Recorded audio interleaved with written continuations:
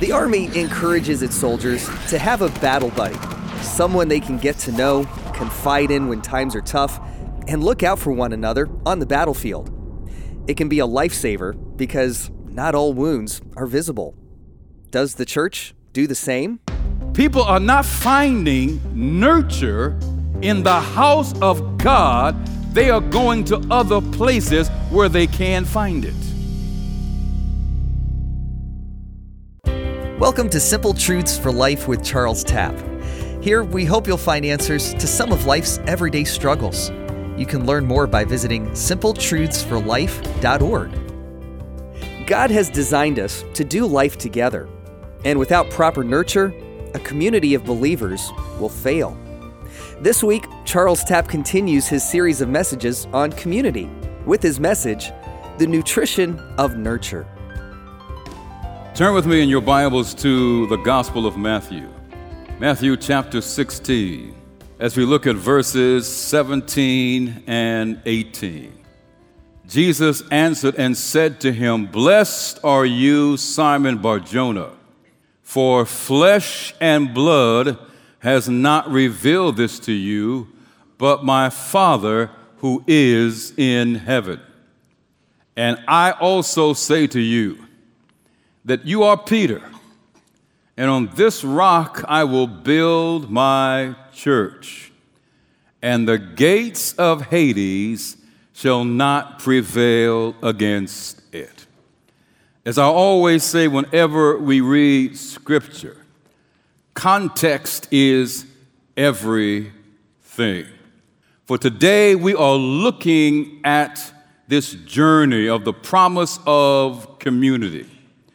And we're looking at how Christian nurture helps us as we do life together. But as we look at this passage in Matthew chapter 16, verses 17 and 18, we want to look at its context. For in verses 13 to 16 of Matthew chapter 16, Jesus is challenged, we are told, by two groups, the Pharisees and the Sadducees, the elite of Israel. Probably the best way to describe the relationship between these two factions is with the proverbial saying, politics makes strange bedfellows. The meaning of this, of course, is that political interests can bring people together who otherwise have very little in common, and in some cases may actually be at odds one with the other. And the challenge that was presented to Jesus was for him to give them an irrefutable sign from heaven that he was who he claimed to be, the Messiah, the Christ, the Son of the living God. The next challenge Jesus encounters is not from either one of these two groups, but from the 12, his own disciples. It is not a challenge in the same vein of the one given by the Pharisees and Sadducees, but Jesus in this instance was being challenged by his disciples' apparent lack of faith in the claim that he was the Son of God. So in verse 13, Jesus asks this question, "Who do men say I, the Son of Man, am?" And they proceeded to give him a list of individuals. For instance, they said, "You are John the Baptist." Others say that you're Jeremiah. Some say that you're one of the prophets, while still others are claiming that you are just a good man, just a good rabbi, just a good teacher. But now it was Jesus' turn to challenge them.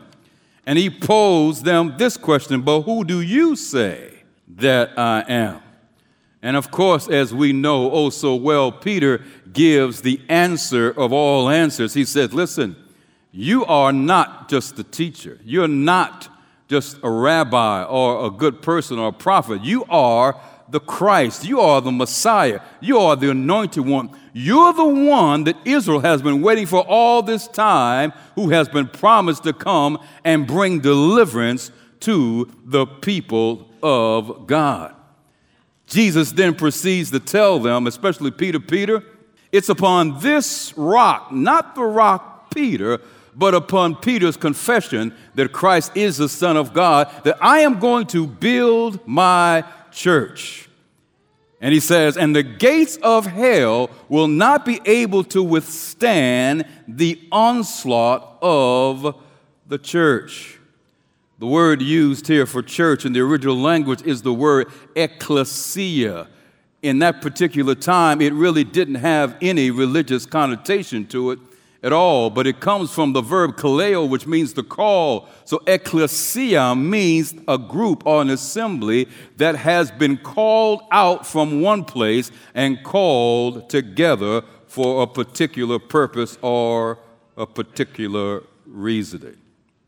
But now Jesus uses this word, ecclesia, not to refer to any community of sorts, but now he uses this word to refer to his community, the community of believers who have accepted the call to come out from the world and come together under the belief that he is who he claimed to be, the Christ, the Son of God. Not just a good rabbi or teacher, not even just a good man, but they've been called out because they believe that he is the Messiah. And this message that Christ is more than a man, but is the Messiah, the one who will save their people from their sins, is what we refer to as the gospel of the kingdom of God.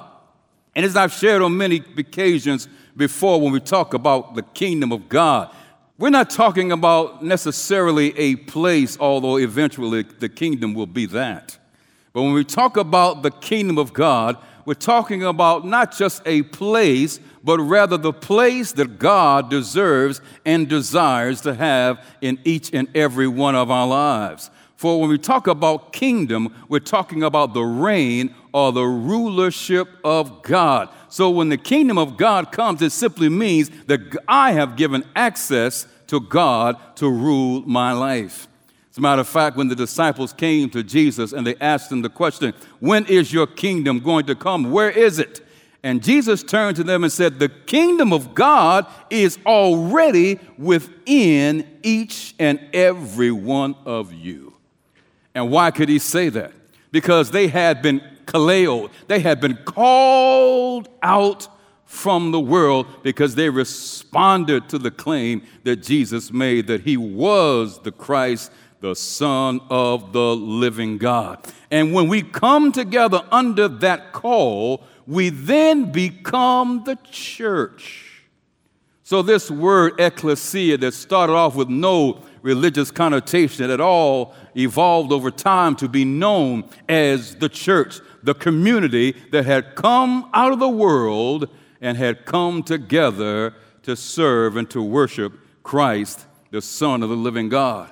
So when you look at the church, and this is important, the church is merely a product of the kingdom of God.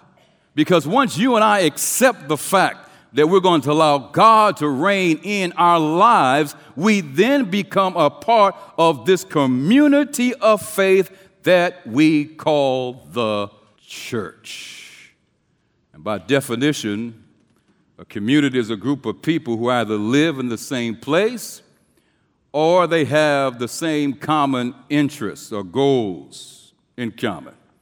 But when it comes to this new community that we call the church, the called out ones, it's much deeper than that. Please don't miss this today. The mere fact that you are the church means that you have accepted the call to come out.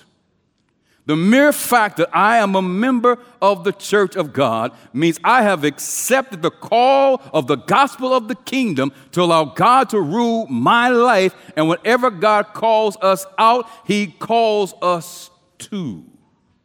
Let's turn in our Bibles this morning to 1 Thessalonians chapter 5, verses 9 to verse 11.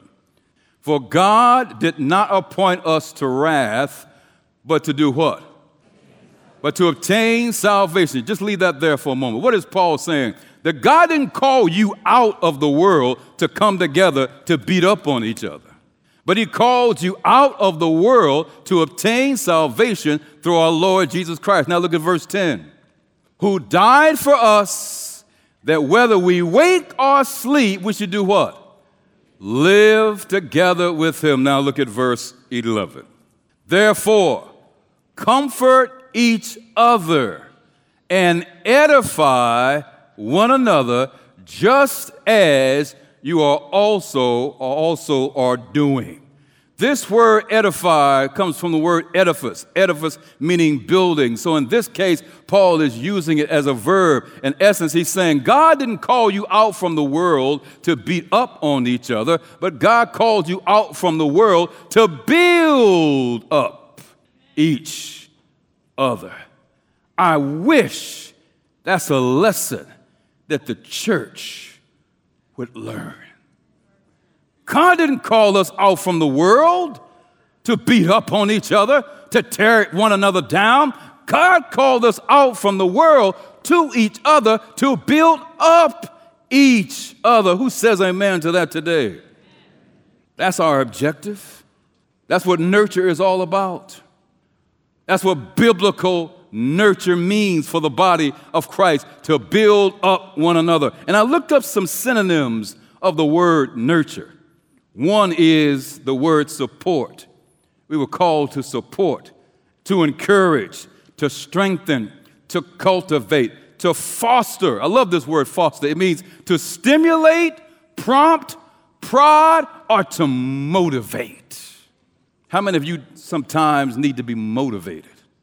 Sometimes you come in walking like this, like some of you did this morning, and somebody needs to prod you and wake you up and stir you up and not beat you down.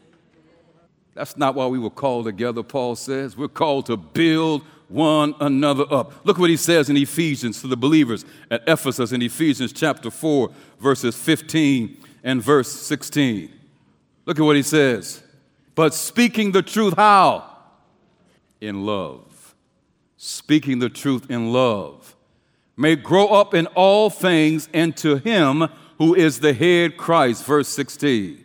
From whom what? The whole body joined and knit together by what every joint supplies. In other words, whatever you bring to the table, it should bind us together according to the effective working by which every part does its share, causes what? Growth of the body, here's that word again, for the edifying or the building up of itself in love. Paul says when you come together and you bring your gifts and you bring your talents and you help one another, not only does it help to build you up and to build the other person up, but it also helps to build up and strengthen the entire body of Christ. But only when we come together to build up and not to tear down. You're listening to Simple Truths for Life with Charles Tapp and his message, The Nutrition of Nurture. And if you're enjoying this message or you'd like to find others like it, you can find out more by visiting simpletruthsforlife.org. We'll conclude with the rest of his message right after this. I'm going to take a moment and just recommend that you breathe. Now, there are all kinds of breathing techniques that you can use. One is count to 10, breathing in, count to 10, breathing out, kind of hold it in the middle, breathing in His grace and breathing out His praise. Whatever you choose, breath is really important. And this time of year, you may have a cold or you may have the flu and it's restricting your breathing, so you know just how important that is. God has given you that breath. In Acts, Paul wrote this: "The God who made the world and everything in it is the Lord of heaven and earth, and does not live in temples built by hands, and He is not served by human hands, as if He needed anything, because He Himself gives all men life and breath and everything else." And so take a moment and take a deep breath and stay encouraged. To get more encouraging content, go to WGTS919.com. This is Simple Truths for Life, and without proper nurture, a community of believers will fail. Charles Tapp shares one of the most important elements for a community to thrive, as he concludes his message, the nutrition of nurture. The Apostle Paul, this first century church planter, made it crystal clear that the body of Christ will never become the growing and dynamic community which reflects the love of Christ unless each part does its work. Total body function, he says, is absolutely essential if a church is going to become all that God intended it to be. Simply put, Christian nurture, the building up of the body by members of the body, is one of the essential ingredients which provides the body of Christ with the nourishment that it needs so that it can become a healthy body. But when this one ingredient is missing, not only does the individual community suffer, but the community to which it has been called suffers as well. When this one ingredient is missing. I don't know what it is for you when it comes to your food, but for me it's ketchup. Are you kidding me? Where are you? Are you closet ketchup lovers? I was talking to somebody this last week and they had their French fries and they didn't put any ketchup on. I said, "You don't like ketchup?" They said, "No, I don't like ketchup." I said, "Oh, okay." I don't just like ketchup. My whole family, we're ketchup fiends. Seriously. And let me tell you how all this came about. Going to college, I can say this now after I don't know how many years from graduating, the food was terrible. No, here's terrible. Here's where the food. It was so bad that we boycotted the CAF. And because we boycotted the CAF, they kicked us out and they gave us sack lunches. When they finally let us back in, I said, the only way I can eat this stuff. So we had to put ketchup on everything. I got so hooked. I don't care what I'm eating now. Eggs, pizza, macaroni and cheese. Oh, yeah. Even Mexican food, which is at the top of my list. I put ketchup on Mexican food, Indian food. I put it on everything. I have a T-shirt that says I put ketchup on my ketchup. If I'm eating a meal and there's no ketchup, doctor, tell them the truth. You know. If there's no ketchup, you got to find it. You got to stop the meal. Time out. Get me some ketchup. That's the missing ingredient for me. If the church is missing this ingredient of nurture, this one element that Paul says is what binds us together and strengthens us, we will fail to become the community that God has called us to be. Turn with me to Ruth chapter 1. Ruth chapter 1 and verse 1. Now it came to pass in the days when the judges ruled that there was a what? Famine in the land, and a certain man of Bethlehem, Judah, went to dwell in the country of Moab, he and his wife and his 2 sons. Ruth is a very interesting story for many reasons. But the first thing that catches my eye is that in this male-dominated culture of Scripture, here is a place where women are actually the central characters and not just the supporting cast. The first 5 verses of chapter 1 really set the scene and introduce the various characters. But as interesting as a story as this is, Ruth is ironic in verse 1 for this particular reason. It says that there was a famine in Bethlehem. The name Bethlehem means bread of heaven. If ever there was a place you thought there would be bread, meaning food, sustenance, it would be in a place called what? Bethlehem, the bread of heaven. For instance, in Isaiah 56 and verse 7, God says, "And my house shall be a house of prayer for all people." So when you go into a church, you expect to hear the prayers of the people, right? Because this is a house of prayer. But it says, in the city of Bethlehem, the bread of heaven, there was no bread. There was no food. There was a famine. So what did this man do with his wife and his 2 sons?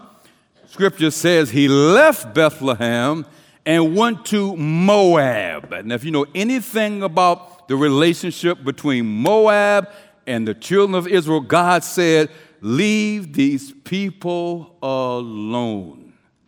Stay away from them. They don't worship the true God, and they will pull you away from the worship of true God." In other words, they left the bread of heaven to go to the world, what they could not find there. Now, I know what some of you are asking, "Pastor, what does this have to do with nurture?" Stay with me. There is another famine in God's church today. For we come to the house of God and we expect to find the people of God building one another up, but we do not find it. Where else would you expect for the people of God to be able to go and be edified, to be nurtured, to be built up, to encourage, and to be motivated other than in the house of God? Recent studies have shown that because people are not finding nurture in the house of God, they are going to other places where they can find it. Studies have shown that people now go to places like the gym, clubs, and even the bar, not because they're leaving God or their faith in God, but because they cannot find a group of people who are willing to build them up. So what they cannot find in the house of God, they go to the world. So there is a famine in the church today. It is not a doctrinal famine. It is a famine over the very thing that God ordained to build his church, to build his body, in many cases is nowhere to be found. And people ask me all the time, "Pastor, why are young people leaving the church?" It's not over doctrine. It's because they find people beating one another up instead of building one another up.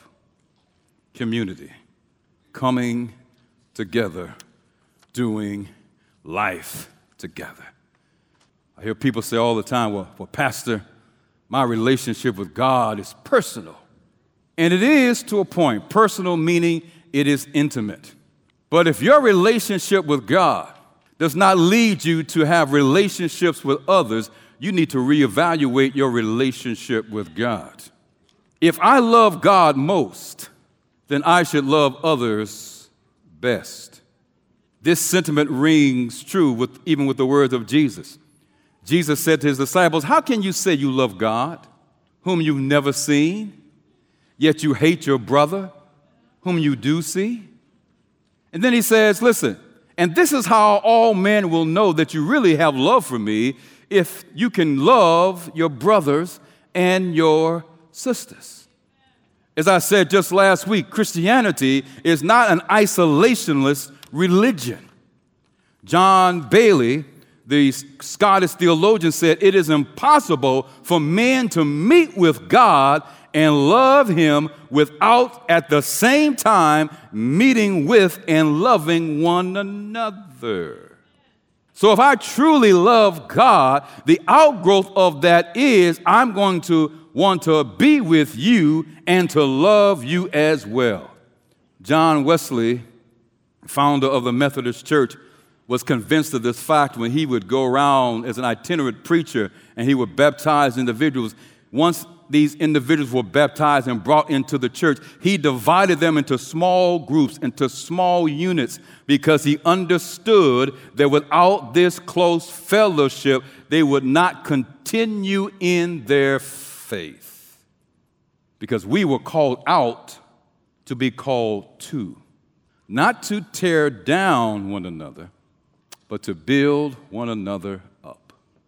Look at this quotation by Ellen White. I believe it's from Volume 2 of the Testimonies. She says, when we meet together to edify, there's that word again. What does it mean? To build up, to nurture.